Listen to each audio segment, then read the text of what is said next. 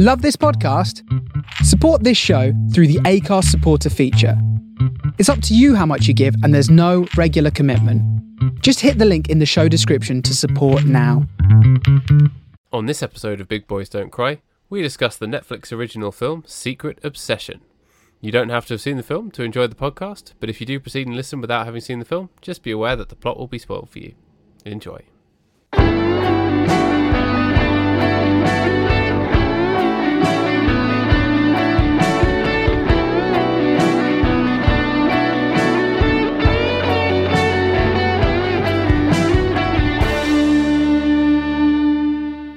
Hey. Hello. Alright, sorry I was a little bit late. Someone was trying to prorogue me. But I got him. I called the Queen and I was like, look, do something for once in your life. You know, just do it. And she was like, yeah, fine. You're all good. Go do your podcast. So there we go. Here we are. You know, we live in a sick, messed up world where proroguing Parliament is not about George Clinton's love of playing Dungeons and Dragons. Yeah. A pro-rogue should only be someone from the Star Wars universe. Exactly. Rogue One. Yeah. It should only refer to Riz Ahmed in the film Rogue One. as he plays his character who I believe is known as the first rogue. The pro-rogue. The pro-rogue. Yeah. No, he was the first rogue to ever turn pro. Exactly. Before that, the it first was all rogue amateur. to get paid for it. Yeah. The amateur rogue leagues, you know, they started making more and more money until eventually they decided, yeah, we'll pay the players. And he was the first one. Yeah. That's how it works. That's a film I would watch. I'd watch that. It's the feel good sports movie, but also about shooting people with laser guns. Yeah, Pro Rogue One. The feel good hit of the summer. So our country, Paddy. It's very bad. Extremely bad. Our current government, put into power by 100,000 people, less than 100,000 people, we'll say. Yeah. And not just any people. The kind of people who willingly joined the Conservative Party. Yeah, those kind of sick freaks who want to join the Conservative Party. Yeah. Decided who was going to be our Prime Minister. And bear in mind, this country, the executive branch is all powerful. If you control the executive branch, you control everything. And the executive branch is not the monarchy. The monarchy is just this sort of weird cobweb hanging over the executive branch that you have to sort of look at it occasionally and go, is this okay? And the big spider will look down and go, yeah, I guess. I don't know. Don't ask me. I'm a spider. That's how the monarchy works. It's literally a puppet. The real monarchs died out 100 years ago, and since then they've just been animatronics. Oh, is this like a what do you call it? It's like the Paul McCartney's dead theory. Yes. Or the Avril Lavigne died in a fire theory or whatever. Yeah, fire? I can't remember how she supposedly died. The real reason that they replaced Yoda with CGI rather than puppets is because all of Frank Oz's time was spent then making the puppets of the Queen and Prince Harry and Prince Charles. That's why they CGI'd Yoda having his lightsaber fun, right? Yes, yeah, exactly. Frank Oz was busy. He was too busy recreating our royal family. Yeah, it was a very important job. Anyway, so we're basically a dictatorship now. Yeah, pretty much. That's great. That's how it works. That more than anything else, this has just proved how broken our political system actually is. It is. Yes. Our system is held together by someone at some point thinking, wait, maybe we should keep holding elections and keep having representative democracy. Yeah. And that's the only thing. Behind that is a lot of people going, actually, all of that stuff isn't really worth bothering with. Yeah, the moment the person in charge thinks, wait a minute, I don't have to do that, and I can get away with doing stuff if I don't do it, is the moment that our entire system falls apart. Yeah. So, yeah, that's pretty much great. It's great. Boris Palpatine Watermelon Pickaninny Johnson sitting there in his throne made of gold, gold that has been pulled from his hair, of course. Of course. Spun gold, like Rapunzel. Crapunzel. That's your favourite fairy tale, that is. Yeah. So, the world is shit. Yep. You know what's rubbish? You know what's not shit? Netflix. Yeah, but you know what's kind of shit? Netflix. Yeah. So this week we watched Secret Obsession. Your choice. My choice. I would never willingly choose to watch a film like this. This is one of the most important things to say to contextualise everything we're about to say about this film. What I'm about to say is that I would never in a million years choose to watch a film like this. This just looks like the filmic equivalent of all of those books you see when you go in a bookshop that are like My Sister's Secret or The Daughter Fell in the Water or whatever, all those kind of books where it's like all kind of domestic chiller type books. I have absolutely no interest in those books, and they're all the same. My personal opinion is that there are too many of them and they're boring, even though I've never really read one. So whereas I don't know what they're like as books. I'm very picky about what books I read. I'm much less picky about what films I watch. It's just like any old trash. Just put it in my eyeballs now. I'm too tired to think. Well, as long as there is a good level of correct trash, I'm on board with it. Correct trash. And yes. So, Secret Obsession. That's what we should call this podcast. Correct trash. Secret Obsession. It reminded me of those made-for-TV, like, domestic thrillers that appeared in, like, the 1990s. Where it's just that really dumb, cheesy, black and white, almost done like a horror movie kind of thing. Yeah. It's set up like a horror movie, isn't it? Especially the score and the approach to the cinematography and things feels a bit like a horror movie, but it's all that it is a guy has clearly lied to a woman with amnesia and he's being a nasty creep. And it's just boring. Like the domesticness of it. I just feel like when I watch a film, I want to hear a good story. And I guess you could have made this into a good story, but if you were to look at specifics or to give angles that are genuinely really, really good, and people always talk about it's got a great twist or whatever, but there was no great twist in this. This was just, it was extremely obvious. It was exactly what you thought. And I'd almost go as far as to say that this film feels like it was written by a bot. Can I tell you something? You wrote this film. I did write this film. Your secret obsession is writing psychological thrillers. My secret pet peeve is I hate the whole "this is written by a bot" thing online when it's not been written by a bot. Because that's not how bots work. You hate the fact that people post a thing and go, "Hey, a bot wrote this," and a bot didn't actually write it, and people think that it's funny, and people think that it's real. Is that why you hate it? That is why I hate it, because it's obviously not written by a bot. Let me tell you about how bots work, right? bots don't work like that. Because bots do not think in ways that human beings think. Because it's impossible. Exactly. But they don't operate. Raise a bigger question. They don't operate in the same way that we operate. So one example of this is they had this bot running like virtual versions of a plane crashing to try and work out the minimal way to cause damage to the plane.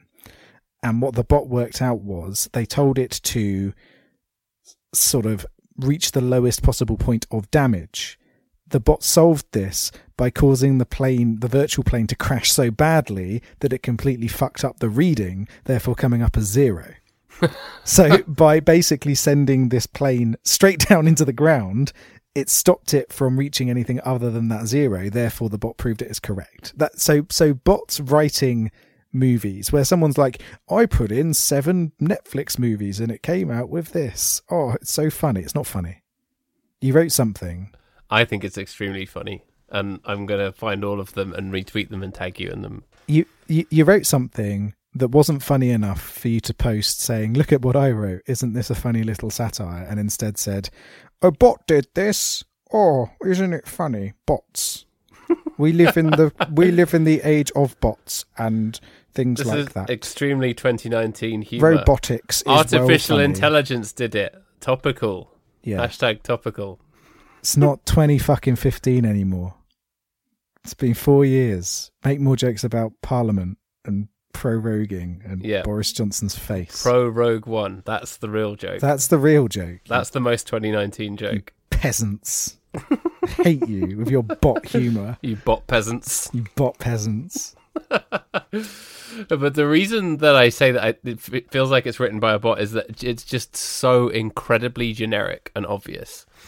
And and that when you watch a film that has been written well, what it has is, for want of a better phrase, a human touch, a personal touch. It has elements of the story that are specific and that betray, a real, a humanity and a story and a narrative that you can get hold of and think, oh, I could imagine this happening to me. Perhaps not that everything has to be relatable, but it's like something has to draw you into the story in a personal way, and this just did not have that in any way whatsoever.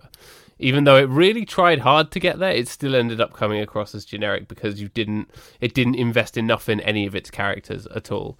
Even the cop, who incidentally, Dennis Haysbert, he's from Major League, which is a baseball film that's kind of bad and dated and has some racism in it, but is kind of funny and has Charlie Sheen pitching. But yeah, he was in that film. So seeing him turn up in this, I was like, oh, it's that guy. He's aged. He's buying a teddy for his dead daughter. And I still don't care about him. And the moment that you saw him buying the teddy bear, did you just immediately think dead daughter? As soon as you saw that, yeah, obviously. It was obvious from the word. Every cop in these kind of films has to have a thing. This is how it works. This is the thing. They're all so fucking formulaic. These kind of films and books and all of it. They're all the same. A cop has a problem. Where's a cop who doesn't have problems, just solving things because he's a good cop? And I'm not talking about Paw Patrol. That is Hot Fuzz you're looking for there. a very efficient, good policeman. No, didn't he have a breakup? He had a breakup, but everybody has a bloody breakup. Breakup doesn't count as trauma. Breakup is just life. I bet you the main fascist dog in Paw Patrol never broke it up with anyone. Yeah. He's probably celibate anyway, like Morrissey. But I thought that he was in severe trouble for brutally biting a black Labrador. Yeah. That's all within the dog universe, though. It's all within the dog universe. If dogs do it, it's fine, because it's dog eat dog out there. Thank you for taking my incredibly bitter joke about police brutality and turning it into a pun, by the way. It's all you can do in these dark times. Should I say these dog times? This is why we do this show, to eventually arrive at the same pun. Exactly. So Dennis Haysbert he's in your movie about hitting balls. Yeah, that's fine. It's a comedy. It's a funny film about hitting balls. Is it? It's kind of funny. Do they hit balls in a funny way? Yeah, they do. But he's also the president in 24. He's also in The 13th Floor, where he also plays a detective, which is a very cool movie that kind of did The Matrix-ish, but as a noir detective story. Okay. It's rather cool. See, I will listen to that. It is good. And also, of course, he was in Dear White People. Oh, yes. Of course, he was very good in that. This is great, and he was really good in it, and we like him. And here's the most interesting thing about this movie, I suppose, is the cop slowly figuring out what the audience knows from the word go. Yeah, obviously, what sort of methodically working his way through the various tropes and the small tidbits of information that eventually reveal the thing that we all knew was happening. Yes, but what this movie is the perfect example of Netflix doing something trashy and kind of nostalgic. Yeah. So as you've seen with other things that they've done, where they've tried to do the cheesy rom-com, and they've done like a straightforward rom-com, this is the straightforward 90s thriller. Yeah. And that's all it is, and that's all they're trying to do, is basically recreate that feeling of this guy's a creep, but she doesn't know it, and that's basically it. Yeah, and I'd be lying if I said in the middle part of it I was not compelled. That's the thing. These films will always compel you, but I almost resent it more for the fact that it's so obvious when it does happen. Oh yeah, it turns out he was the guy who worked in her office, who watched her from afar and then was a creep. He's a one-dimensional creep, and that's it. Whereas that, to me, is the most interesting part of the story. It's always like, why? What drives a person to do that? What was it about their particular office environment or their relationship or however it was before? That's the most interesting part of it, but that's literally sort of brushed over in about 10 to 20 seconds to explain his creepiness. Yeah, it's interesting that they don't show any flashbacks of him really. It's literally just like a montage of him looking at her creepily from afar. Yeah. And they don't delve into anything else whatsoever. Which is and that's the whole reason that all of it's happening. Yeah. So instead, he's just a default creep, and I couldn't even count the number of times that he turned around to at some point and said, "After everything I've done for you, and you act like this." It's like that came up about that genuinely came up about 10 times in this movie. Him saying almost exactly the same thing. Yeah, it's like a parent sort of dedicatedly bollocking their child, knowing that they're not going to change. Yeah, it's just some of the writing in this was very, very poor. Yeah, extremely poor. But I don't think necessarily that the performances were that bad, which kind of threw me it kind of caused me to get a bit out of joint, I suppose, because I think everyone put in a decent enough performance in this, suitably melodramatic as well. But then it's such a boring script, and so you're like, oh, you're trying so hard. Yeah, I think they all kind of phoned it in because they knew that it was just blah. Yeah, I suppose, but. Although I will give credit to Brenda Song, who plays the lead. I think she actually does very well in this. When she's terrified, you genuinely believe that she's terrified. All of this stuff and the way that it reveals. You believe her performance is very believable, and that's the thing that really carries the film and makes it just about, I'd say, a passable watch. If there's really nothing else on Netflix. If you finish Taco Chronicles. You finish Taco Chronicles. Yeah. So I don't know. I think everybody does a decent enough job. So Mike Vogel plays the creep. And he's creepy. He does a good job of being a creep. He's a good creep. You've got Detective Man. Yep. He's suitably good at being a detective. And so, I don't know. I think everybody does their best with the most boring formulaic film I think I've seen in a fair while. Yeah. And is it romantic? That's the question we have to ask. Well, I think it is. Well, it has that facade of romance. It's a movie about a relationship, about a supposed loving relationship. But I was hoping we'd get more of I don't know. I was hoping we'd get more of her falling for him, or those scenes of, I don't know, of them being like, oh, I don't remember my husband, but he's attractive and he's kind, but that never really happens. No, yeah, there's sort of weird flashbacks where they keep using the same footage over and over, where there's one of them sort of having a sexy moment, and then it changes from being creepy fake husband to real husband when she realizes what's happened, and that's kind of the most romantic that it gets. Yeah. I'd say it's still more romantic than some of the movies we've watched on this podcast. Well, that's not hard. Okay, is this more romantic than Attack of the Clones? No, it's less romantic than Attack of the Clones. She doesn't get compared to Sand. No, at any she point. doesn't. She doesn't, which is good. But yeah, I'd say there's still there's enough in here about a supposed relationship. But I think the problem was that, and they clearly did it because everybody knew where it was going anyway. It was obvious from the title "Secret Obsession" that this is not going to be a genuine relationship. But almost from the word go, well, initially it starts with her being chased and being run over, and then you see the husband there, but immediately, you've got the creepy score and you've got the overtones of it not being quite right. So even if you've managed to avoid what the title of the movie was, and even if you've managed to avoid the trailer, which autoplays, which is one of the worst features of Netflix, I hate that so much. Yeah. Especially if you're on a train or something and you got the sound, you don't want the sound on and it just comes on. Yeah, I'm not down with that. It's the worst. It's the worst. I hate things that autoplay. If I want to watch it, if I want to play it, I'll play it. I don't need to autoplay for me.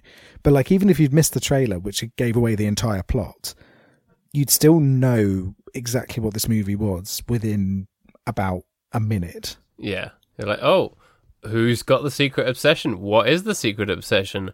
What could it possibly be? I was hoping it would actually be really off the wall and be like, oh, she actually has a secret obsession with, I don't know, model railways or something.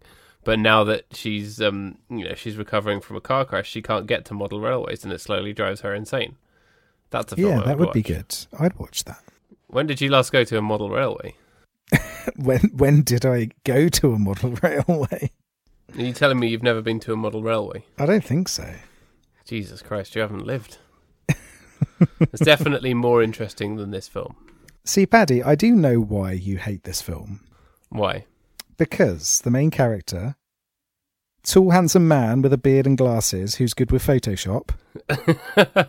Yeah, it's basically me. He's saying I've got a secret obsession. You've got a secret obsession. Yeah, I'm a secret lemonade drinker.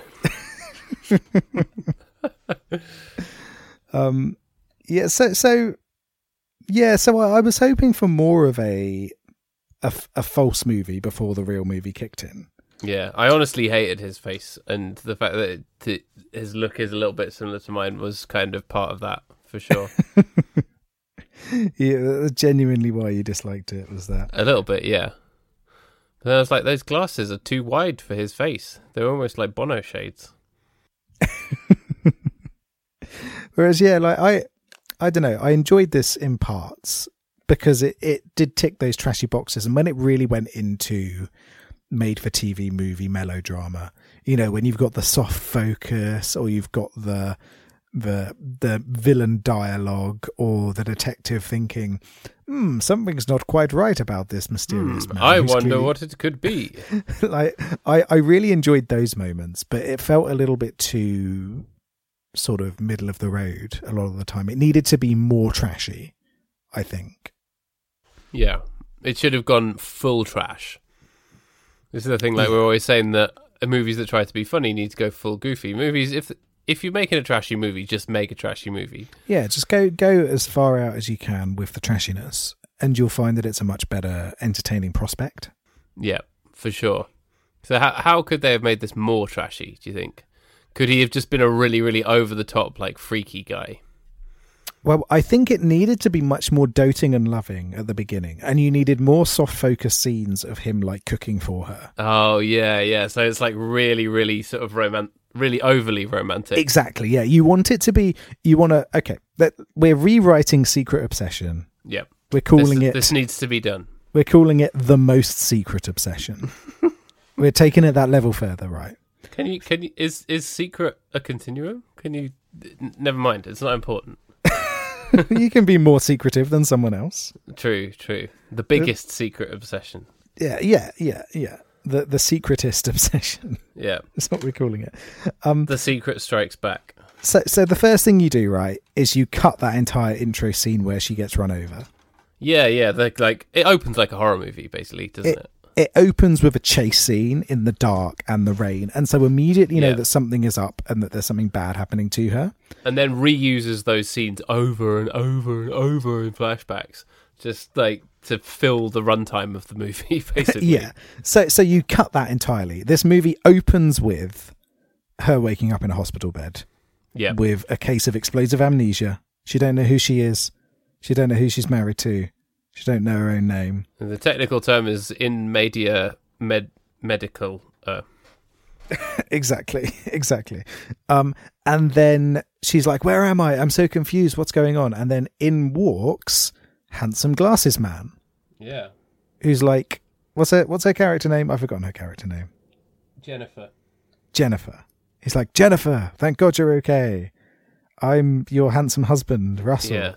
Rather than him actually going in and sort of being weirdly smug and as if he does know that it's happened. And you're like, come on, at least try and fool us a little bit with it. Yeah. And so then you want the teary scene where she's like, "I don't remember you, husband." And he's like, "It's okay. We'll give you as much time as possible." And then away they go. And maybe the nurse looks a little bit suspicious. I don't know, maybe. Yeah. The nurse seemed relatively clued in. The nurse asks him some pressing questions. Yeah. Like, does she enjoy pumpkin spice latte? Yeah. And then so he's like, look, I've been looking for her for 2 days.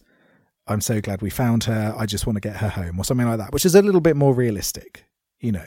If he's also been through a difficult period, you can kind of understand it, rather than him being just a suspicious creep. So gets her home, sets her up in the house. It's a beautiful house. We want to go full 50 Shades here. And at this point, we believe him. That's the reason point. That you never believe his act. You always know that he's a creep, and that's why it just doesn't work and just seems obvious. The film should start by making you utterly believe him. Yes, and you have those sympathetic scenes where he's helping her and everything like that. You've got some nice "You are my rose, you are my rose, you are my rose" going on in the background. That's the thing about the room. You know, you do believe Tommy Wiseau's performance 100%. Exactly, and that's what you want here. You want to believe. Yeah. For as much of the runtime as possible, you want the audience to believe that this is genuinely a married couple who are in love. Yeah. So we're replacing the flashback scenes to the scary stuff with, you know, long scenes of bare buttocks and no, this sounds like covers of "Hello" by Lionel Richie, but with generic words about love. This is the first half of this movie is a family-friendly movie. Oh, the first half. Yeah, it gets. So we can save that stuff for the second half. It gets steamy and then it gets violent, and that's where we go with it. So we have the saxophone solos come, you know, at the halfway point.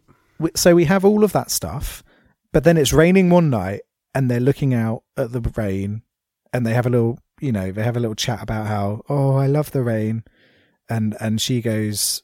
Or he goes, oh, you always used to love looking out at the rain. And she goes, oh, but I find it scary now. And it's like, oh, don't worry, you'll get used to it, blah, blah, blah.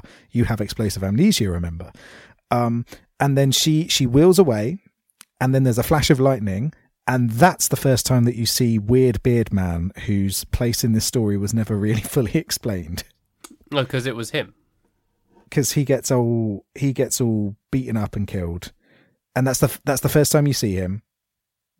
And you think, oh, what's going on here? This is very suspicious. And so you want to pull the whole trick of the audience thinking that the creepy guy outside is the villain.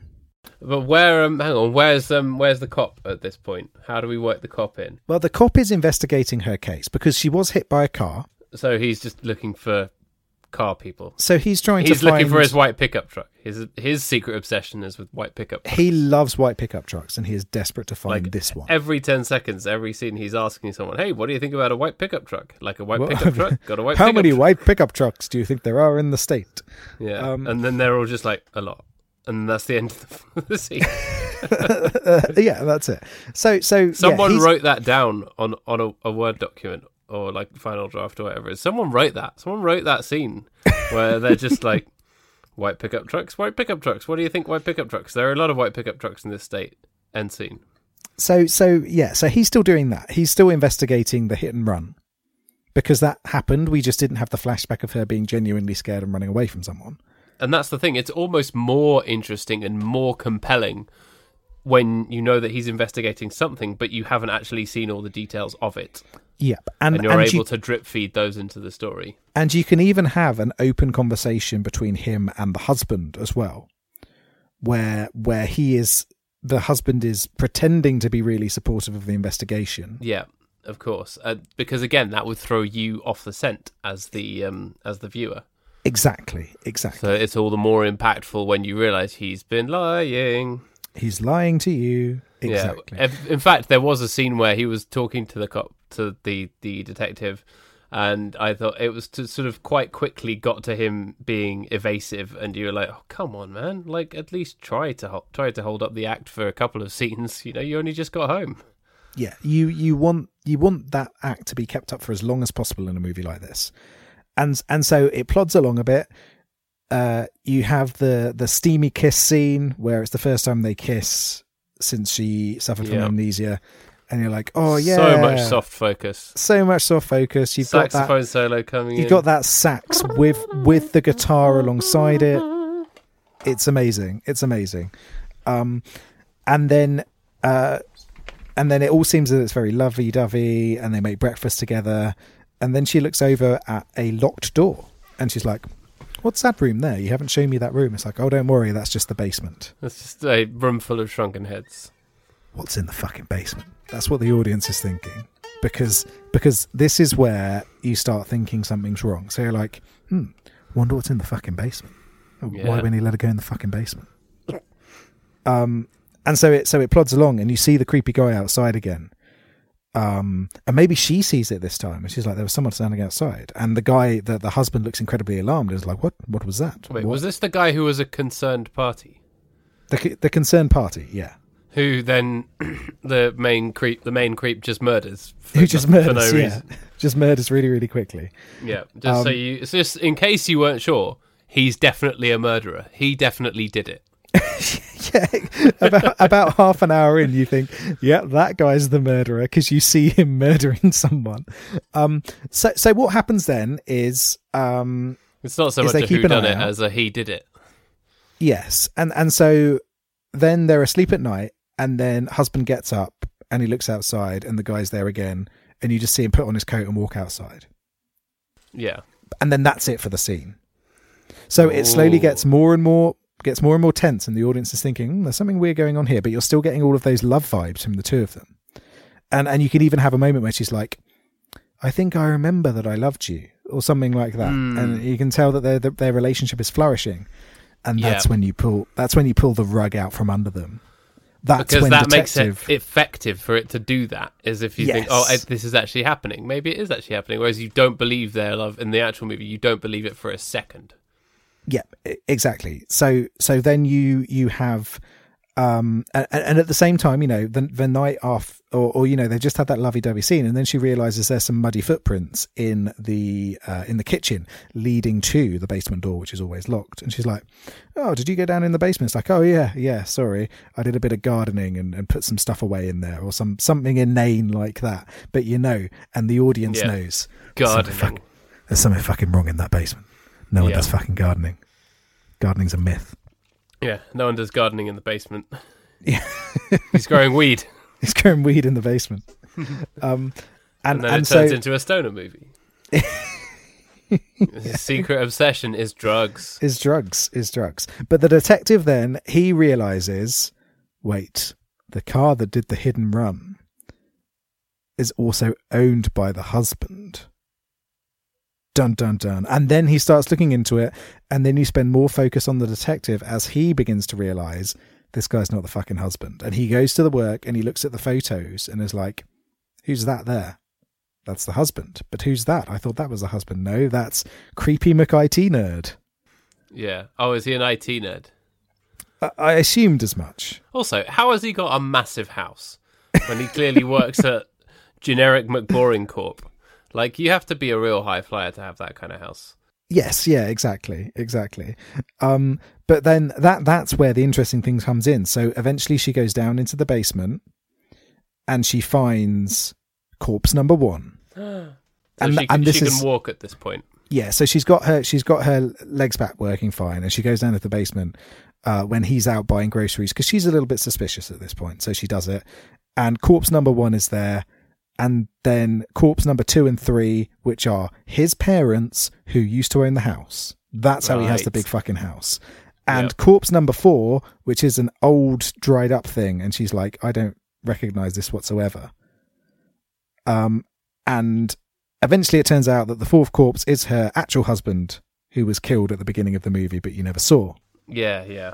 And that's where you can start getting a bit gruesome with it if you want to. Yes, exactly. So this is where all hell breaks loose, and this is where, Wait, did he also kill her parents? Yes, yeah, he did kill her parents. So yeah, you could drop that in at that point as well. Yeah, exactly. So so the cop goes around and finds the dead parents in that house, and things like that. You've got all of that bloody violence, and then the cop turns up. He calls him back up. Then the cop, rather than just getting knocked out and put in a freezer, he gets killed like the guy in The Shining. Yeah. And it's a super big shock, and you're like, oh my God. And then the backup turns up and also gets killed, and then it's down to her to kill him. And so the end of the movie basically turns into a horror movie. So it goes full sweep from really cheesy romantic movie all the way round to really dumb, cheesy horror film. And Are there other films that do that you can think of? Just for yeah, there's loads that do it, and all of them are fun. Right. Every single one of them is much more enjoyable than this. Well, there you go. That just tells you that that it is effective, and that what this film does is just ineffective because it just doesn't try, does it? It really doesn't try. My favourite recent example of that is one with Jeffrey Dean Morgan in, and who is it? Hilary Swank. And Hilary Swank moves into a new apartment and starts sort of flirting with Jeffrey Dean Morgan, who plays like I've forgotten the word for it, but like the almost like the landlord who runs the apartment. The building block. Manager. Yeah, precisely. Well, not the concierge. No. See, I feel like the concierge is a role that is often overlooked in film. Indeed.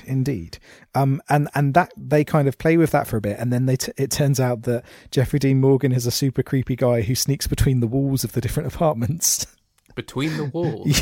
Yeah, and is like spying on people through the walls and breaking into their apartments at night. And it's really horrible, but it does a perfect job of being that super dumb movie that really flicks a switch and turns into something else entirely. And that's what. How does he get in between the walls? Because he's a Superman. There's enough space in between the walls, so he's there in between the walls at night, just like peering through peepholes at people. And yeah, so that I think it's called The Resident. It's a really fun, stupid film. Oh right, yeah. And that's what this film needed to do, but instead it shows its cards far too early. And even if you know where it's going to go, I wouldn't say that it hides its cards at any point. No, exactly.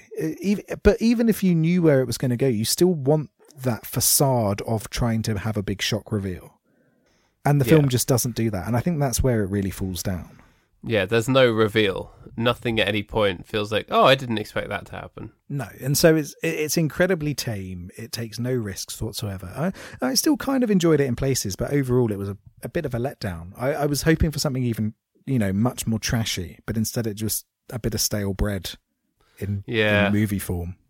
Very, very stale. It's growing blue mold on it. It's like, this loaf of bread's been in the bread bin for about a week longer than is necessary. And you open it up and you're like, okay, there's some blue mold on the outside, but maybe there's a couple of slices in the middle where the mold hasn't gotten to yet, and I could toast those and then you wouldn't notice. It's that kind of loaf of bread. You shouldn't eat that bread anyway, Paddy. Why not? Because the mold spores you can't see. Oh, yes, invisible spores. Dear listeners, here's something you can take away from this podcast. Are you saying that this film has invisible spores of bullshit throughout? To continue this metaphor, yes, definitely. Yeah, so I don't if there's any mold at all on the bread, you can't eat. Yeah, you probably shouldn't do. Even if it's just like on the end bits. Just growing a little bit. Well, maybe if it's on the end bits and you go for the middle slice, but if there's a lot of mold on it and you think you've got a couple of slices that are fine, they're probably not fine and you shouldn't eat it. Yeah. It is, after all, just bread. Do you like the end pieces? I do like the end pieces. I'm not a fan. Does that make me a child? Does that make me not a proper adult? That's definitely it. You may be married with a child, a literal child. But if you don't eat the end bits of bread, no, I love the end bits. The end bits toasted are the best. It's just too much. You get that thickness. It's yeah, too thick love for the me. End bits. Yeah, that's bad. I'm a child. Do you cut your crusts off though? No, I'm not that bad. Okay, I used to be a crust hater when I was small, but now I've come around to the crust. You're a secret crust hater. Yep, I'm a secret crust hater. No crusts. Oh dear. So this movie is bad. There's no getting around that. But the guy who made it, Paddy. Who made it? So it's a guy called Peter Sullivan who makes a lot of Christmas movies. I thought you were going to say Peter Sutcliffe. If only. He had a secret obsession. He certainly did. I was going to say, it would be fitting. No, it's a guy called Peter Sullivan. I don't know if I've seen any of his work, but you probably have, because he fucking loves Christmas. Let me tell you that. What are you saying about my taste in films? Are you saying that I fucking love Christmas? I'm saying that you fucking love Christmas. That is true. I fucking love Christmas. So let's run down this guy's... He's directed a movie called The Road Home for Christmas, which is coming out this year. Let's watch it. My Christmas In, Sharing Christmas. That's Christmas In with double N. Yep. Not My Christmas In ... No, Christmas In as in you went to an inn and you had a nice ale. Had some ale. Stayed over because inns often have rooms that are quite cheap. Yeah. Wrapped Up in Christmas, Broadcasting Christmas, The Flight Before Christmas, 12 Gifts of Christmas. Christmas. I feel like I've maybe seen that one. Yeah, I think you might have seen some of these. 12 Gifts. Okay, carry on. I'm going to look that one up. A Christmas Mystery, Christmas Under Wraps, Dear Secret Santa, Christmas Twister, All About Christmas Eve, 12 Wishes of Christmas. Wait, Christmas Twister? Is that like the film Twister, but for Christmas? I don't know. It's like a big tornado full of presents. Come to attack the land. He's also done a movie called The Dog Who Saved Halloween, and also Jingle Bell, but Bell as in Belle. I see what he did there. So in terms of movies directed, there's a lot of Christmas in there. There's even more Christmas if you look at the things that he's written and produced. So this fella is full on Christmas lover, which is something quite special. Wow. Yeah. So you've probably seen a few of his movies already. I imagine I have. Yeah. I'm not gonna lie about having watched a lot of Christmas 24 in my time. Okay, so the 12 Gifts of Christmas, I have not seen that. You have not seen it. He's also produced a lot of films that start with the word "the wrong." So we go, The Wrong Cheerleader, The Wrong Tutor, The Wrong Mummy. These all sound like pornos. Is he a porno man? No, they're just not. Trashy, bad films. Okay, The Wrong Tutor, 2019. When star high school athlete Eric needs help with his schoolwork, Emily convinces Eric's mother, Carol, that she is perfect tutor for her son, but she has other reasons too that stem beyond helping him with his homework. Who wrote this copy? 4.9 out of 10. Yeah, so there's a lot of good stuff in here. I think we've hit the motherload. I think we should start up an entire separate podcast just to follow the work of Peter Sullivan. Films of Peter Sullivan. What would we call it? Sullivan, the Peter Sullivan Show. Sullivan's Travels. That's what we call it. That's good. Sullivan's Travels. Sullivan's Travels. He has a lot of credits, though, to be fair. He seems like a very busy man. It is a machine of Christmas movies. Yeah. The Christmas Claus, A Christmas Proposal, The Dog Who Saved Christmas. Oh my God. Have you not seen that? That sounds like something you have definitely seen. No, I have seen half of this on Christmas 24, maybe. Okay. The Bannister family's new additions, Use, voiced by Mario Lopez of TV's Saved by the Bell. The Yellow Labrador appears to be less, like all of the TV shows are in capitals just to hook you in, appears to be less than the dependable guard dog the family needs. However, when two burglars set out to break into the Bannisters' home while they're away for Christmas, Zeus seizes the chance to be a hero, proving every dog, even this one, has his day. Oh.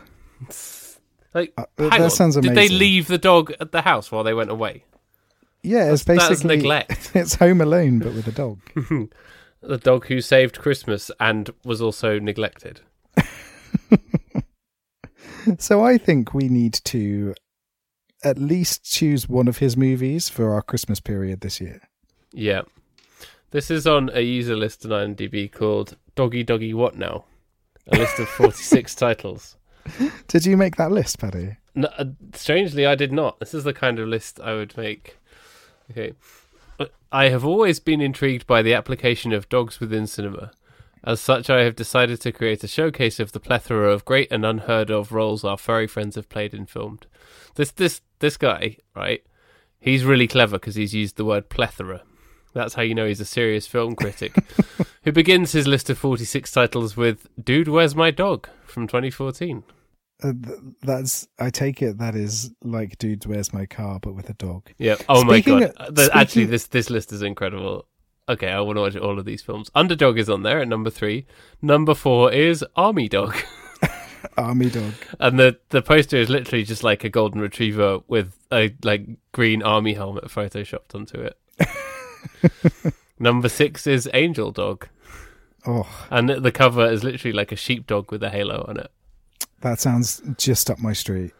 Yeah. Sorry, you were going to say something, but I'm down my IMDb rabbit hole now. Speaking of the word plethora, did you know that Three Amigos is now on Netflix? I did not. That's good news. That's a better thing to watch than Secret Obsession. How dare you? I have a sweet spot for this movie. I enjoyed it. It made me... I enjoyed this kind of silly movie. I wish it was a bit sillier and a bit more over the top, but I still enjoyed it. I enjoyed my time with this film. As I said, I would be lying if I said I was not compelled. I was compelled. Exactly. But that does not mean that it's a good film in any way. Or that I like it in any way. Because I don't. I'm just so frustrated by these kind of films getting made because they're just so boring. You know, why is this kind of film getting proper airtime on Netflix and getting made with, you know, actors who have some decent credits and whatever, when, you know, Miracle Dogs is out there, and that was a 2003 TV movie. Exactly. Or The Karate Dog. The Karate Dog. Yeah, this is 2005. When LAPD computer expert Peter Fowler investigates the killing of an old man in Chinatown, he finds the only witness is his dog, Chocho. But Fowler soon discovers Chocho is the only dog in the world who can speak to humans, ... Not only that, Chocho is an expert in martial arts. When they join forces to track down the mastermind behind the death of Chocho's master, it leads these unusual partners into uncovering a dangerous conspiracy which puts both of their lives in danger. That's really functional copy for a film that is about a dog that can do martial arts. See, that sounds like... I've talked to you about Puchinsky before, haven't I? Maybe. Talk to me about Puchinsky. Puchinsky is a pilot episode of a show from 1990, which was not picked up by NBC, unsurprisingly. What? We must write this in justice. It's about a Chicago police detective whose spirit is transferred into a flatulent English bulldog after he is killed in the line of duty. The detective then returns to solving crimes as a bulldog. So it's like Randall and Hopkirk deceased. Yes, but with a bulldog. But with a bulldog. Randall and Bulldog deceased. I remember finding the trailer for it several years ago and thinking, why did this not get made? And I think the entire pilot episode is now up on YouTube. Cool. It's totally up your street. It's like the perfect... That sounds extremely my shit. It's the perfect Paddy Johnston TV show, yet it never got made. I'm very upset about this. Oh, yep, it's here. It's on YouTube. Puchinsky full pilot. So for the next episode, shall we have we'll have a little bit of bonus content. Maybe we should watch Puchinsky. The Puchinsky special. Yeah, let's do that. So we'll watch a proper movie as well, but yep. We'll also have a little bit about Puchinsky because I swear I must have talked about it at some point. It's that it is my secret obsession. It's Puchinsky. Puchinsky. I feel like you've mentioned this to me, but I also feel like if you had mentioned it before, I would have wanted to watch it immediately. So perhaps you didn't. That's the thing because it's basically your perfect television show. So maybe you didn't. Maybe I didn't. Could it be as good as Doggy Woggy's Poochie Woochies from 2012, which is a surrealist remake of Alejandro Jodorowsky's 1973 film The Holy Mountain, consisting entirely of borrowed clips from countless dog films? Oh my god. This film exists. Well, it's on this IMDb list. That is ridiculous. This sounds like your kind of dog film. That is definitely my kind of. It's on this list of all the just like fluff films, like Dog Gone and Firehouse Dog and Guard Dog and Cool Dog. Have I seen Cool Dog? You are a cool dog. Oh yeah, sorry, I'm mistaking the fact that I am a cool dog for having seen the film Cool Dog. I haven't seen The Three Doggeteers. The Three Doggeteers. Surely Dogtanian. I know, exactly. It's as if Dogtanian and the Musket Hounds never existed. This is literally like they're all kind of long-haired, Westie-type terriers, and they're standing on their hind legs in a way that looks extremely photoshopped in a bad way. Oh dear. So, right. Have you got anything else you want to share about Secret Obsession? I was just on the Wikipedia page of the creepy man, Mike Vogel. He's got some interesting credits.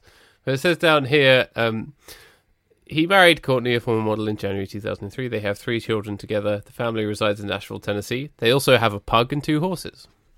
Oh, that's good. So that's nice. Yeah, apparently he was in Cloverfield. He was in Blue Valentine, which is that's a film. good. We haven't talked about that film. We haven't. It is unbelievably depressing. Yeah, good. That would be a good film to talk about, wouldn't it? It would. It would. Would that balance out nicely against Puchinsky? Is the question. I mean, you've got one movie about the gradual disintegration of a relationship and another one about talking dog that solves crimes. That's a pretty good pairing, isn't it? Yeah, I think that works. He was also in The Boy, but not The Boy that I recently saw. What Boy did you recently see? So The Boy is a movie about a doll. So this woman... This is the kind of trash that I watch, Paddy, for fun.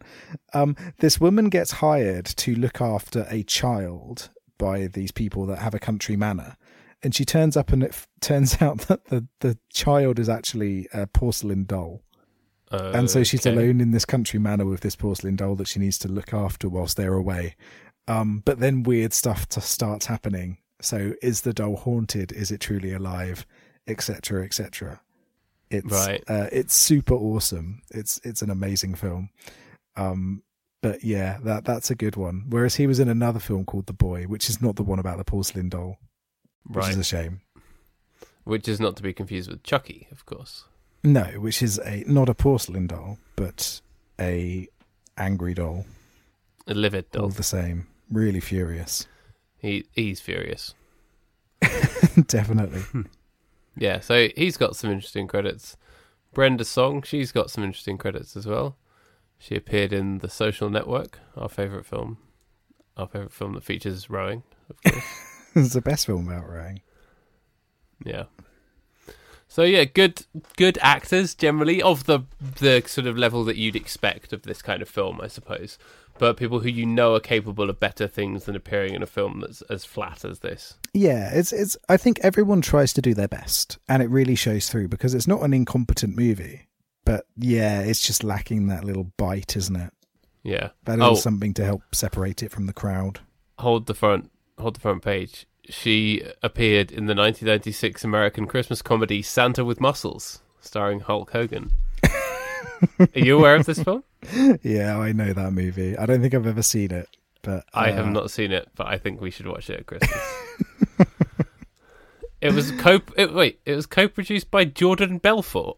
What the fuck? The Wolf of Wall Street himself. That is incredible. That's really bizarre. That's why he went to prison, not for all of the crime. I realised it's a criminal. Yeah. The film was released for 2 weeks in cinemas. It was panned by critics and considered to be one of the worst films of all time. This sounds like our kind of thing. Bring it on. Bring it on. Yeah, starring Hulk Hogan, Mila Kunis. Wow. That sounds incredible. Excellent. Right, so, yeah. So, no, I'm done with Secret Obsession. You're done with it? Yeah. I don't think there's any trivia. No, if you could find some trivia, I would consider that an achievement. The guy loves Christmas. That's your trivia. Oh, yeah. So everyone loves Christmas. So how are we going to rate this? I was thinking, how many times do you want to have a little strop about how much you've done for someone out of 20? A lot. All the time. You should hear me talking to my son. After all I've done for you. After all I've done for you. He kicked me in the balls for the first time today. That's something. Oh, well done. Yeah. It's one of those child milestones. Did you turn around and go, after all I've done for you? After all I've done for you, boy. Yeah, so how many out of 20? I'll say 6 out of 20. That seems about right, isn't it? And definitely not even halfway there, but a quarter of the way there and a bit. Yeah, I think that's about fair. So I'm going to go 7. I had a bit of fun with it, but not enough to warrant watching it again. But also, the rewritten version of it that we came up with is a film I would genuinely watch. So I am always interested to kind of take films apart in that way. Yeah, exactly. There's a way that this movie could have been made more interesting, I suppose. A lot of ways. Yeah. But I still had fun with it. But yeah, it's not a classic by any means. I'm glad you had fun. Now I can get back to watching Star Wars. So what do you have for us next time out? We were talking about Blue Valentine, but I did want to get back to how I said after Death to Smoochy that we were going to do another Edward Norton film, which was Keeping the Faith. Oh, okay. Have you ever seen it? I have not seen it. No. I think it's actually I won't spoil it for you, but it's sort of early Edward Norton and Ben Stiller. Oh no, it's 2000, so not early, but it feels early on in both of their careers, and it's a film that I think is often overlooked. So I'll be interested to see what you make of it. Oh yes, excellent. Yeah, Keeping the Faith. Looking forward to 2000. Yeah, marvelous. Cool. Did you have anything else you want to talk about? No. Anything to I just want to say that Star Wars is good. Star Wars is good. They released some footage from the episode 9, The Rise of Skywalker. Did you see it?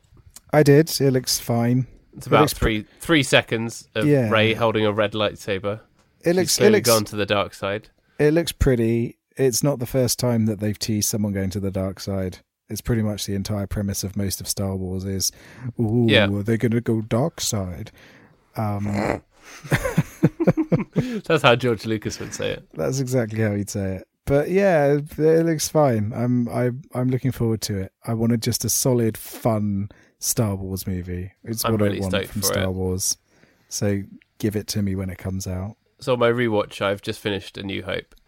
Okay. Very nice. Still, for a film from 1977, you can see why it was such a huge cultural moment and such a big hit, because everything about it just works on every level. Oh yeah, definitely. It still holds up so well now. It is a great movie. Absolutely great. Man, Alec Guinness is so good. Definitely. So Star Wars. Brilliant. Star Wars is good. We like Star Wars. Good times. All right, well, that was Secret Obsession. If you want to tell us about your secret obsessions, get in touch with us. We're on Twitter at BigBoysDon'tPod, on the emails at BigBoysDon'tCryPodcast@gmail.com. Always love to hear from you. Yeah, what would you do if you had the chance to give someone amnesia? Who would you give amnesia to? Boris Johnson, obviously. Yeah, let us know, because send us emails, tweet at us. Who would you like to give amnesia? Yeah, you can choose Boris Johnson or the Queen, one or the other. Or Queen, yeah. So they'd forget ever writing the song "I'm in Love with My Car." Or Boris, the avant-garde Japanese band. Hey, quite like them. I love Boris; they're amazing. But yeah, those are your options: the Queen, Boris Johnson, or Boris. Yeah, it should be a very tough decision. It should. All right. All right. Bye. Bye.